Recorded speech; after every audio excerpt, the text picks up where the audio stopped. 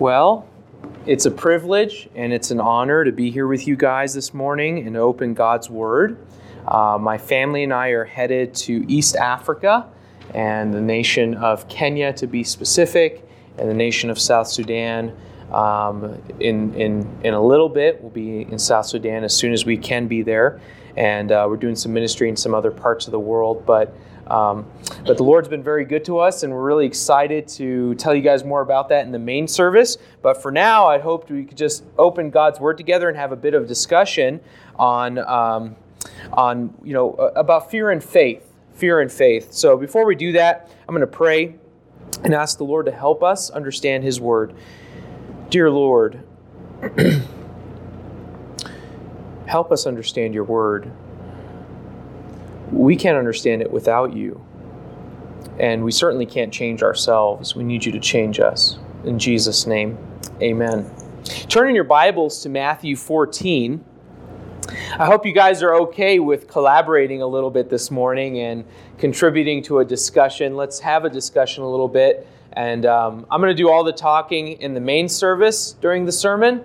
So you probably don't want me to do all the talking twice.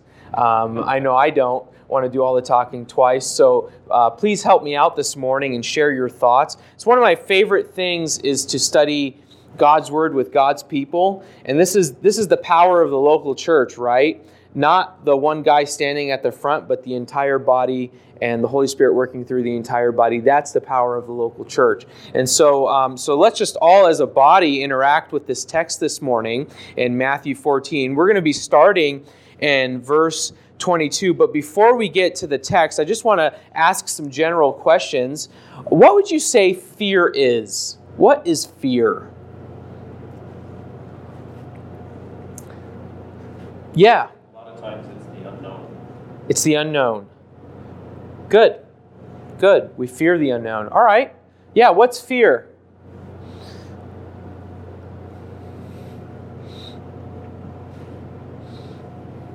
No wrong answers. And if it is a wrong answer, I won't tell you it's wrong. Yes? Not being sure of yourself and you really want to do something different or do, and you're kind of afraid of failure. Yeah, it's kind of, something that causes you to be unsure. Fear causes you to be unsure. Good. Okay, yeah, Pastor. When we let ourselves get convinced that our resources are less than our challenges. Okay, yeah. When we convince ourselves that our resources are less than our challenges, or that something is true that is not true, right? Kind of fear leads us to believe that a lie is true, maybe, right? It's an emotion, right? Fear is an emotion. And it's an emotion that is very strong. So I used to work at a camp in Southern California, speaking at this camp every summer, 6 times a summer. And one of the things I had to do as a speaker was guide children, juniors like the ones standing up here saying verses, up a 3-story high rock wall while they're tied into a harness and a trolley system. And I'm the belayer, and I'm tied to a railroad post that goes down to the ground 10 feet. And I myself am not the smallest guy in the world either. So, they're pretty safe. And so before they would go up the rock wall, I'd always give them a laundry list of things that were the reasons they were safe. The facts are, and I would say that, the word facts, over and over again. Here's a fact. The rope you're tied to could pull a Jeep out of a hole. That's how strong it is. It's a very strong rope. The trolley system you're hanging from could suspend a Volkswagen Bug in the air. That's how strong it is. And the harness, the full body harness you're wearing, that could suspend 2,000 pounds, and you're 70 pounds. So I think we're okay, And I would go through things like that with them. And the reason I do that is because I knew there was a moment coming very soon. There's this moment up that rock wall. It happens almost every time without fail. Few are fearless when they get to this moment. But about a third of the way up the wall, every kid does the same thing. They look down for the first time because they've been climbing for a while. And you know what happens when they look down, right? And they cling to that wall. I want to go down, call my mom. And I just yell at them from the bottom, please, facts over fear, facts over feelings. Keep the facts in you. So fear is this emotion, and it leads us to believe things are true that are not true. Good. What's faith? What's faith? Anybody have an idea? What's faith?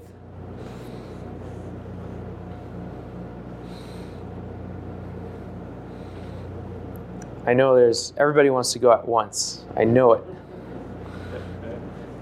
A trust. Okay. Trust.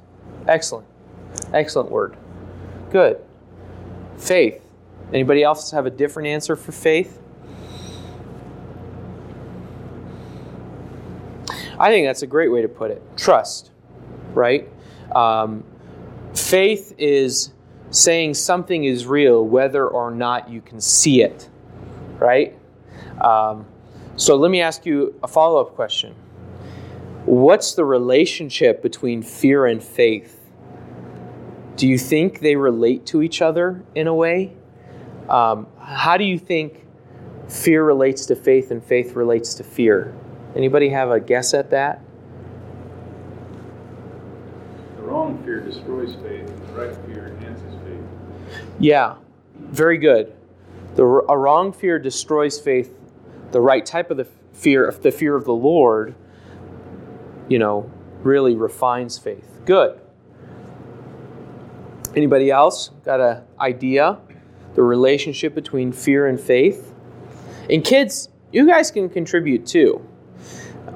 You're not half Christians in my eyes if you've accepted the Lord as Savior. You're full Christians. So contribute. Relationship between fear and faith. Relationship between fear and faith.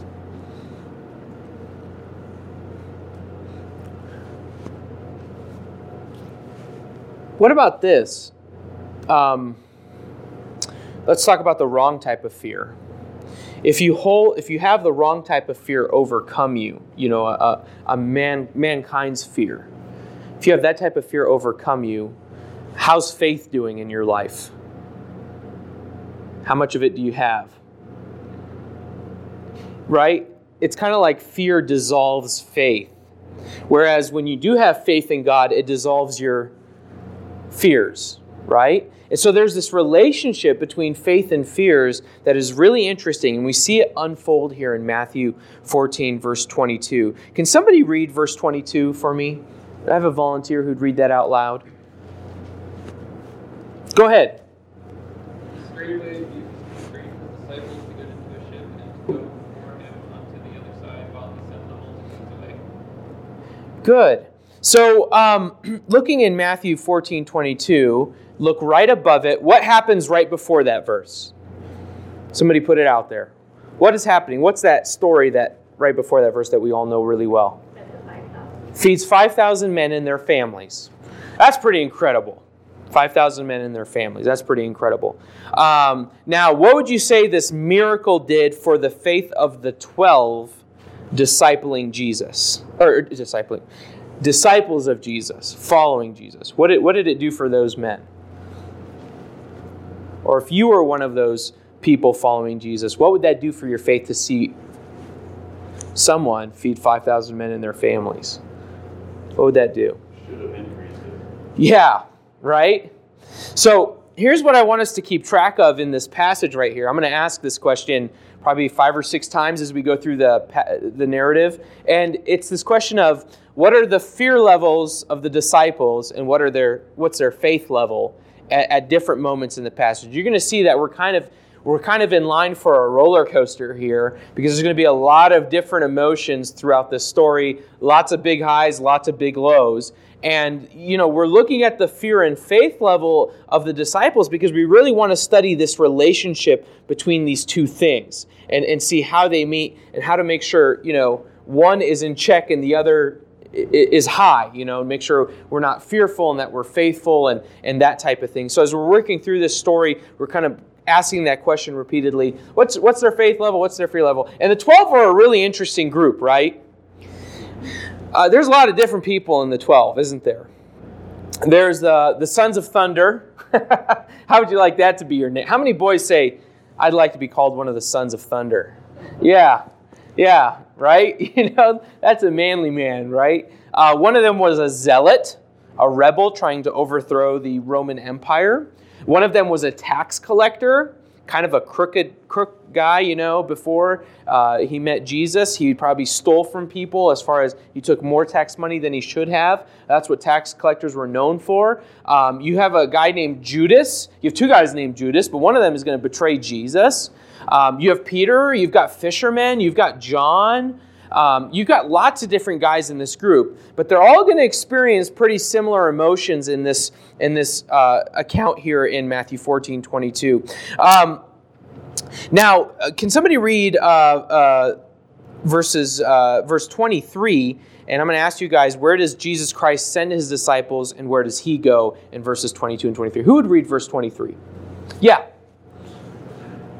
And when he had sent the multitudes away, he went up into a mountain apart to pray. And when the evening was come, he was there alone. Good. And tell me your name again. Richard. Richard. Okay, I'm gonna work on your guys' names today, and I'm gonna get them before I leave. Okay, so help me get them. So where does Christ send his disciples? Real easy one. He sends them away, right?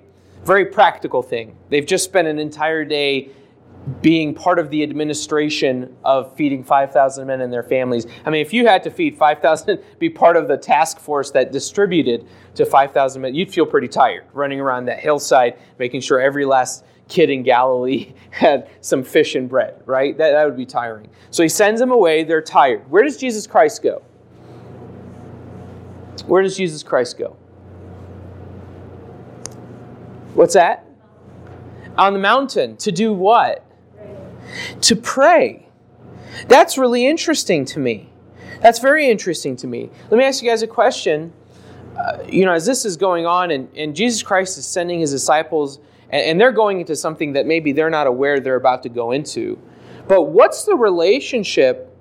And we see this all the time in Jesus Christ's prayer life throughout the Gospels, don't we? Jesus Christ is constantly retreating away to pray. Now, what's the relationship between somebody's prayer life and their faith? What's the relationship between somebody's prayer life and their faith?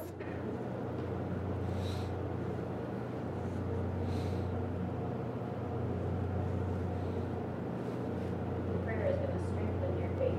Yeah. Communication with God. Yeah. Because prayer is one of the forms we relate to God. It's one of the ways we become closer to him. Because Hebrews chapter 4 says, we're in the throne room of God when we pray.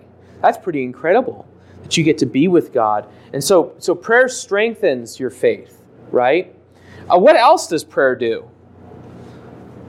Who does it involve in your life? Who does it invite to be in your life when you pray? It's a real easy one, not a trick question. Who does prayer invite to be in your life?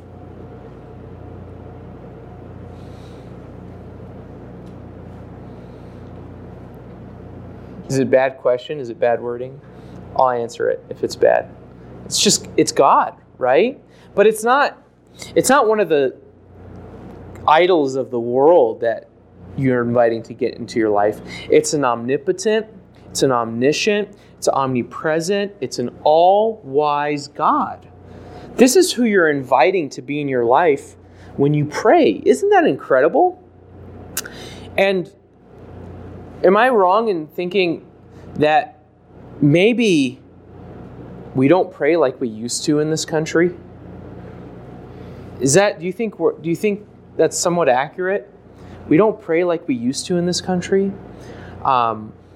I remember reading about the prayer revival of the 1800s when I was in school, reading through this, history book on Christianity. And this prayer revival broke out in New York City. Could you imagine a prayer revival breaking out in New York City today? Wouldn't that be great? And it started with 3 guys that closed their shops down for lunch and prayed during lunch. And I mean, that just boomed into a nationwide prayer revival. And that's just incredible to me. The power of prayer is incredible. And I can admit in my own life, I do too little of it. It's one of those superpowers that I don't take advantage of like I should, right? Prayer is this thing we don't do quite enough of. And so prayer and faith really do go hand in hand, and we see that in the life of Jesus Christ. But let me ask a follow-up question to that. Is there any indication in the passage, can you scan it real quick and tell me, is there any indication that the disciples prayed going into the sea? Any indication that they took, they probably know Jesus Christ is retreating away to pray. It's not, where did Jesus go? They understand this. He does this on a regular basis. But has that value transferred at this point with the disciples? And do you see them praying in this passage? What do you say? You're nodding your head. No, right? They're not praying. And boy, they're going to wish they were in a second. They're going to wish they were praying. So can somebody read, verse 24. Verse 24. And tell me what's going on in verse 24. Go ahead, Simeon. But the ship was now in the midst of the sea, tossed with waves, for the winds was contrary. Yeah. So, Simeon, what kind of situation does that sound like? You ever been on a boat, Simeon? Ever been out? Okay. What did they find themselves in the middle of? A storm. A storm. Now, let me ask you a question about the disciples. Does it worry you that these men are out on the sea in a boat in the middle of a storm? Why or why not would it worry you based on their experiences in life? Does it worry you that these guys are out on the sea? Why or why not?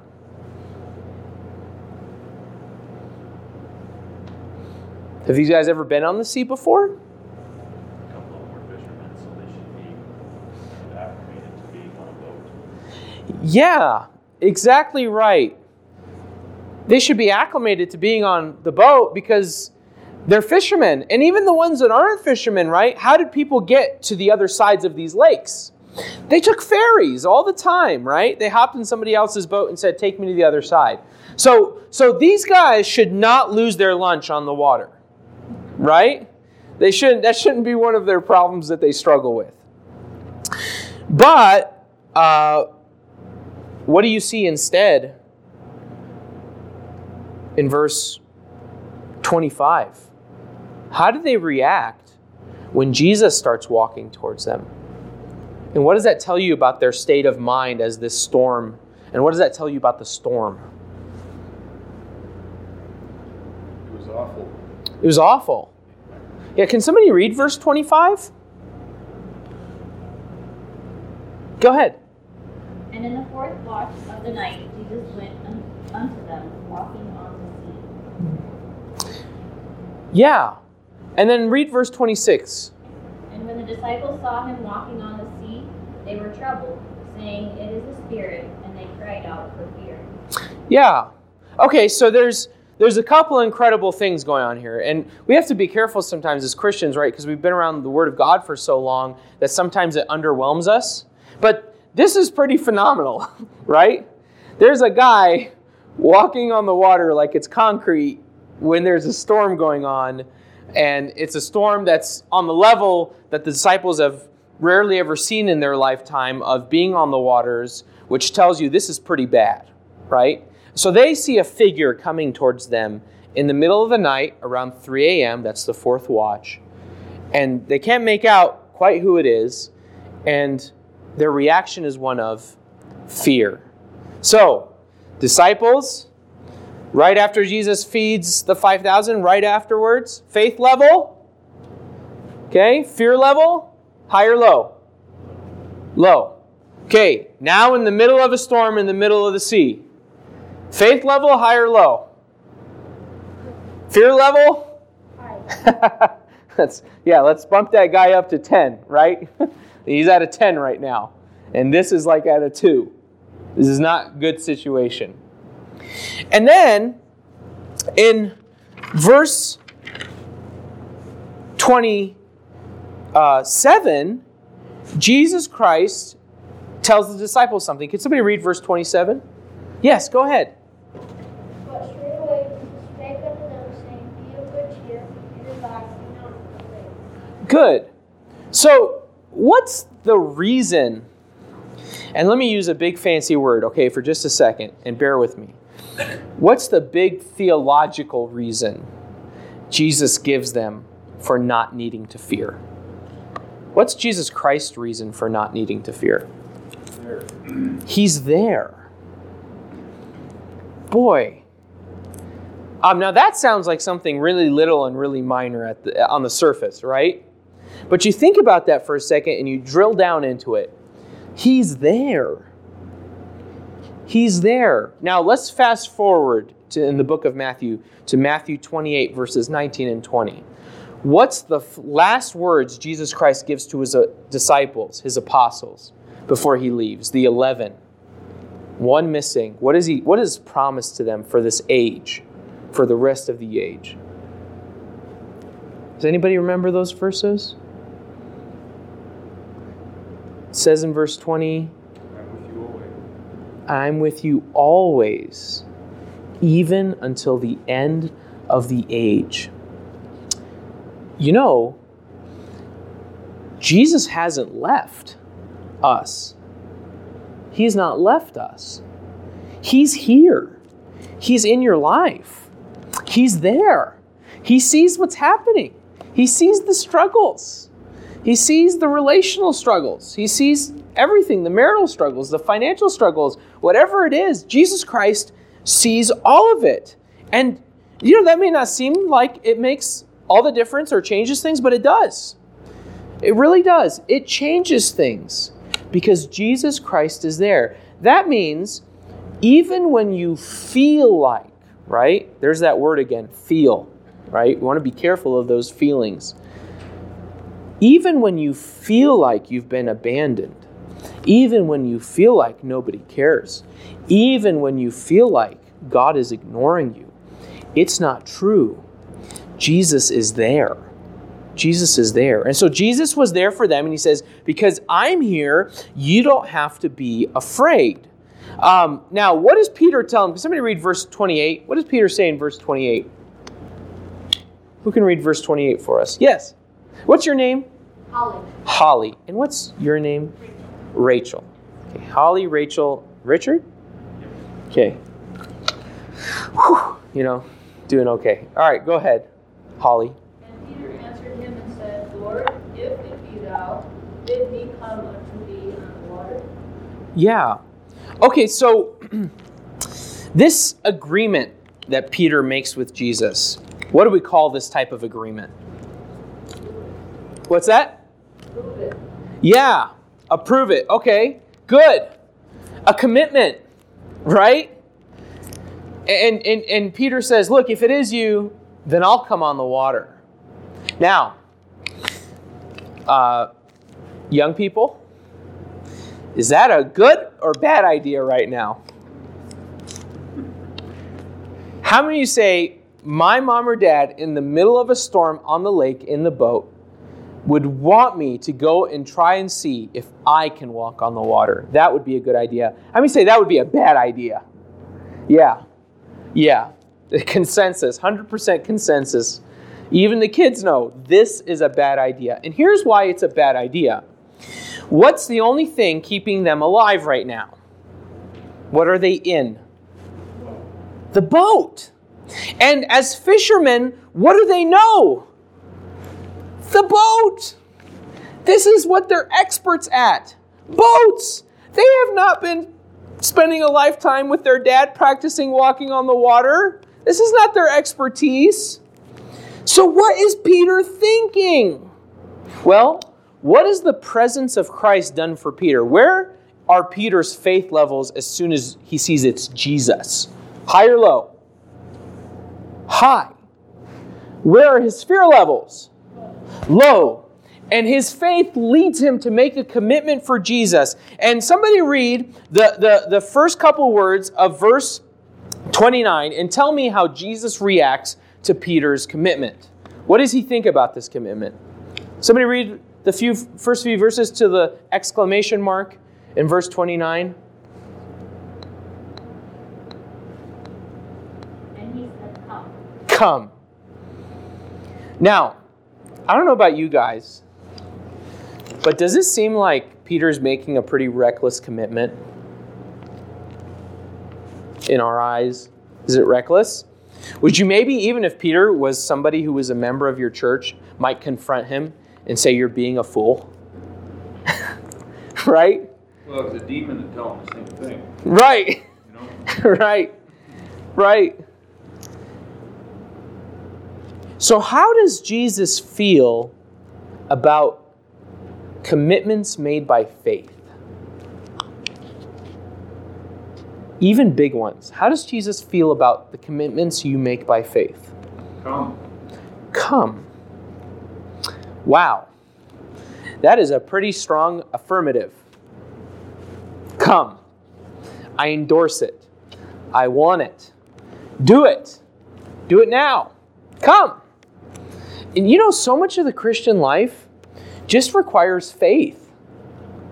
It just requires faith. And we have to make commitments all the time without seeing all of the details and everything come together yet, right? You know, I'm sure 5 years ago, Pastor Jeff and his family coming out here, I should say Pastor Jeff and his clan coming out here, right? And they're looking around Montana. And they're like me when I drive into Montana and I see all the one way in, one way out signs, you know, and no trespass. I think Montana's, state logo says no trespassing, especially if you're from California, right? You know, that's a people's mentality. And you see all this and you go, I don't know, we've got a garage. How are we going to do this? How am I going to live? How am I going to provide for my family, right? Here's a Christian decision that you have to make by faith. Tithing. I don't know if you're like me, but sometimes I look at the month's financial setup, or what's coming down the pike financially, and I think this is not a good month to be tithing. This is not a good month to be giving to missions. Why? Because you're looking at this number, and then you do these equations, and then here's the equal sign, and here's this number. And this number is red. Right? And you're going, I don't know about that. Or I don't know if you guys remember before kids, right? As parents. You know what you say as a young couple when you get married? Well, we want to be ready before we have kids. Can you be ready for kids? Can anybody be really ready for kids? No, you can't be ready. You have to just do these things by faith. This is so crucial to the Christian life that we do make commitments by faith. And not only that, can somebody read the rest of verse 29? Who can read that? And Pastor, when do we go to typically? 45 after. 40. Good. Okay. Perfect. Yeah, go ahead. When Peter was coming down out of the ship, he walked on the water. Yeah. So Peter makes the commitment. Jesus says, come, what's left for Peter to do? Do it, right? And what does Peter do? He does it. Could you imagine him in your mind's eye, gripping the side of that boat as it's rocking back and forth violently and the rain's hitting his face and the wind is making him cold, and as he shivers and he puts one leg out and all the other disciples are thinking, oh man, we're going to have to rescue this guy in the middle of this storm. What, Peter, why couldn't you have made a more reasonable commitment and said, I'll donate a couple shekels to the offering, Lord, if it's you. What, Lord, I'll mend the nets when this is over if it's you. Why, Peter? Why did you have to make such a big commitment? And then, to their surprise, Peter starts walking on the water. Is this amazing? God empowers him to keep his commitment. Now, something happens between verse 29 and 30. It's not stated in the lines, right? It's not recorded in Scripture. Somebody read verse 30 and tell me what happens and why they think it happens. Yes? But when he saw the wind boisterous, he was afraid, and beginning to sink, he cried, saying, Lord, save me. Yeah, so we were just having one of the pinnacles and the peaks of Peter's life. We were just having an ultimate spiritual high, right? Verse 29, he's standing on the water. It feels like concrete. Faith level, right? Fear level. And then verse 30, faith level. Fear level. As he's a distressed drowning victim all of a sudden, right? In the middle of a storm where the waves are pounding him from every side. What happened and why? Why do you think this happened to Peter? Focus was turned to the storm instead of Jesus. Yeah. He's lost his focus. He's focused on the storm. He's focused on his circumstances. He's focused on his environment. And he's lost focus of who? Yeah, he's lost relationship with God. His fellowship, he allowed his fellowship with Christ to be broken for the sake of being focused on the things that were about to get him. Right? And we're about to apply this here in a second, but this is so where we are today, right? This is so where we are today. Now, what does Peter do at the end of verse 30? What is that called? The last couple words he utters, Lord, save me. What do we call that in the Christian life? What is that called when you talk to God? A high-pressure prayer. Yeah, the high-pressure prayer versus the low-pressure prayer. Right? Prayer. Supplication. Yeah. And somebody read verse 31 and 32. Yes. What's your name? Lori. And immediately Jesus stretched forth his hand and caught him and said unto him, O thou of little faith, wherefore didst thou doubt?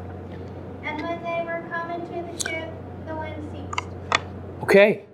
How does Jesus answer the prayer?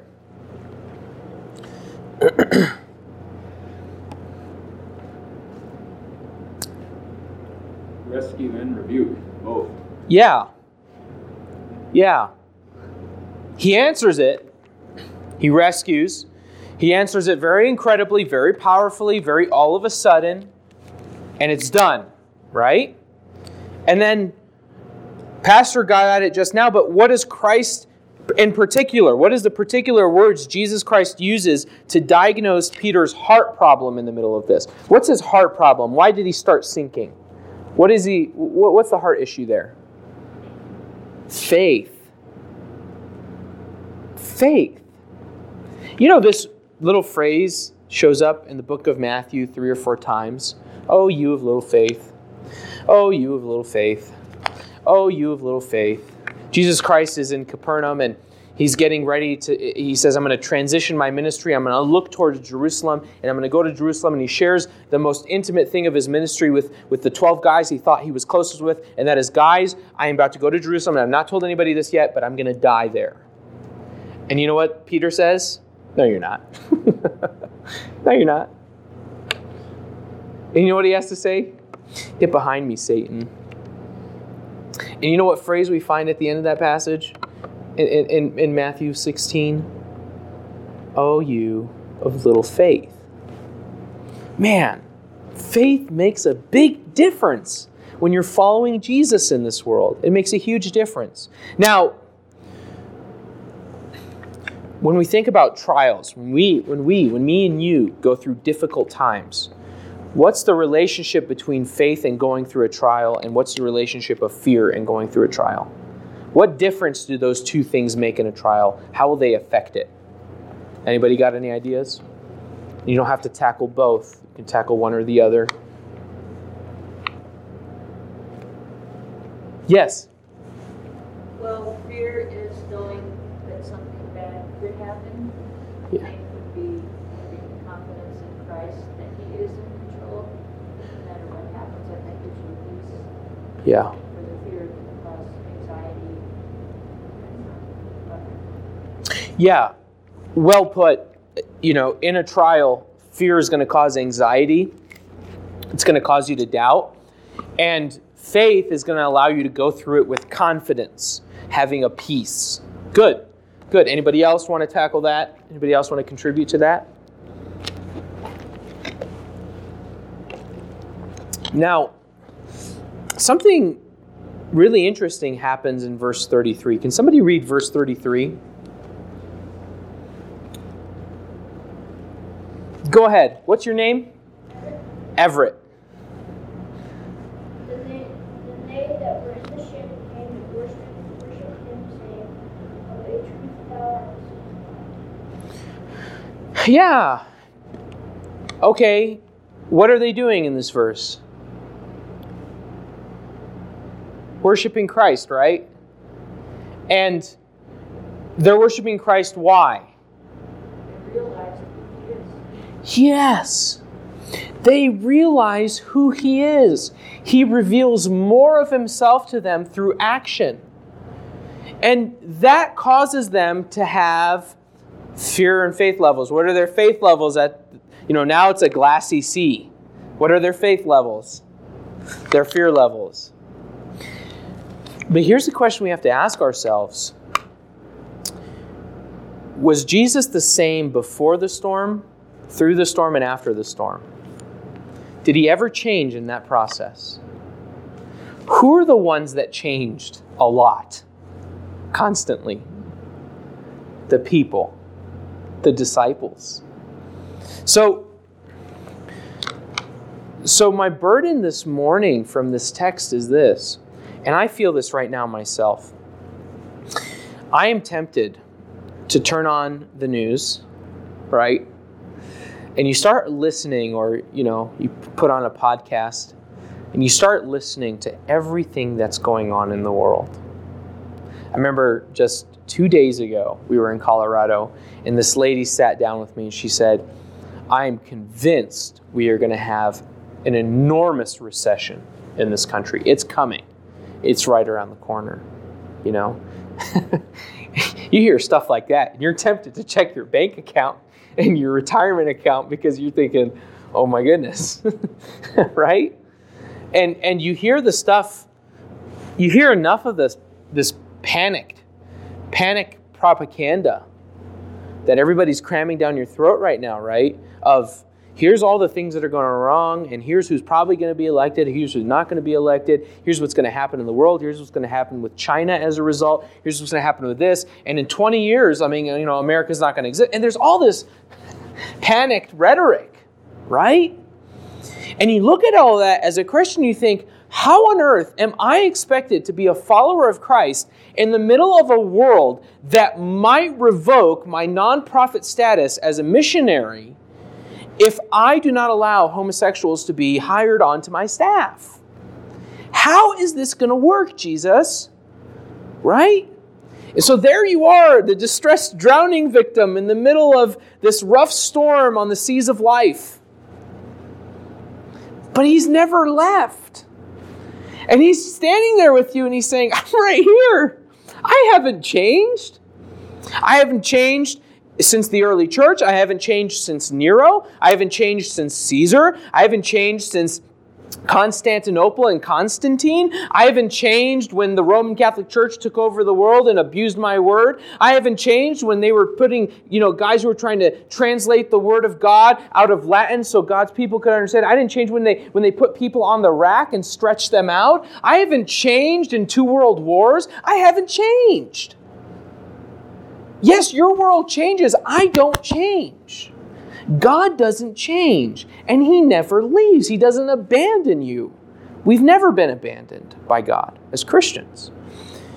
And the difference between fear and faith is having confidence in the identity of who Jesus Christ is. You want to not be caught between fear and faith and be in a state of worshipfulness that leads you to have a strong faith grounded in Jesus Christ. What you need to do is get to know Him, right? And to do that, we need to be in God's Word, right? Isn't this the most precious document on the face of the earth?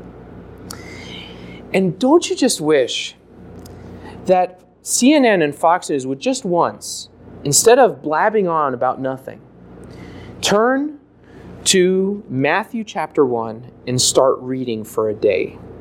Wouldn't you love that to be the coverage?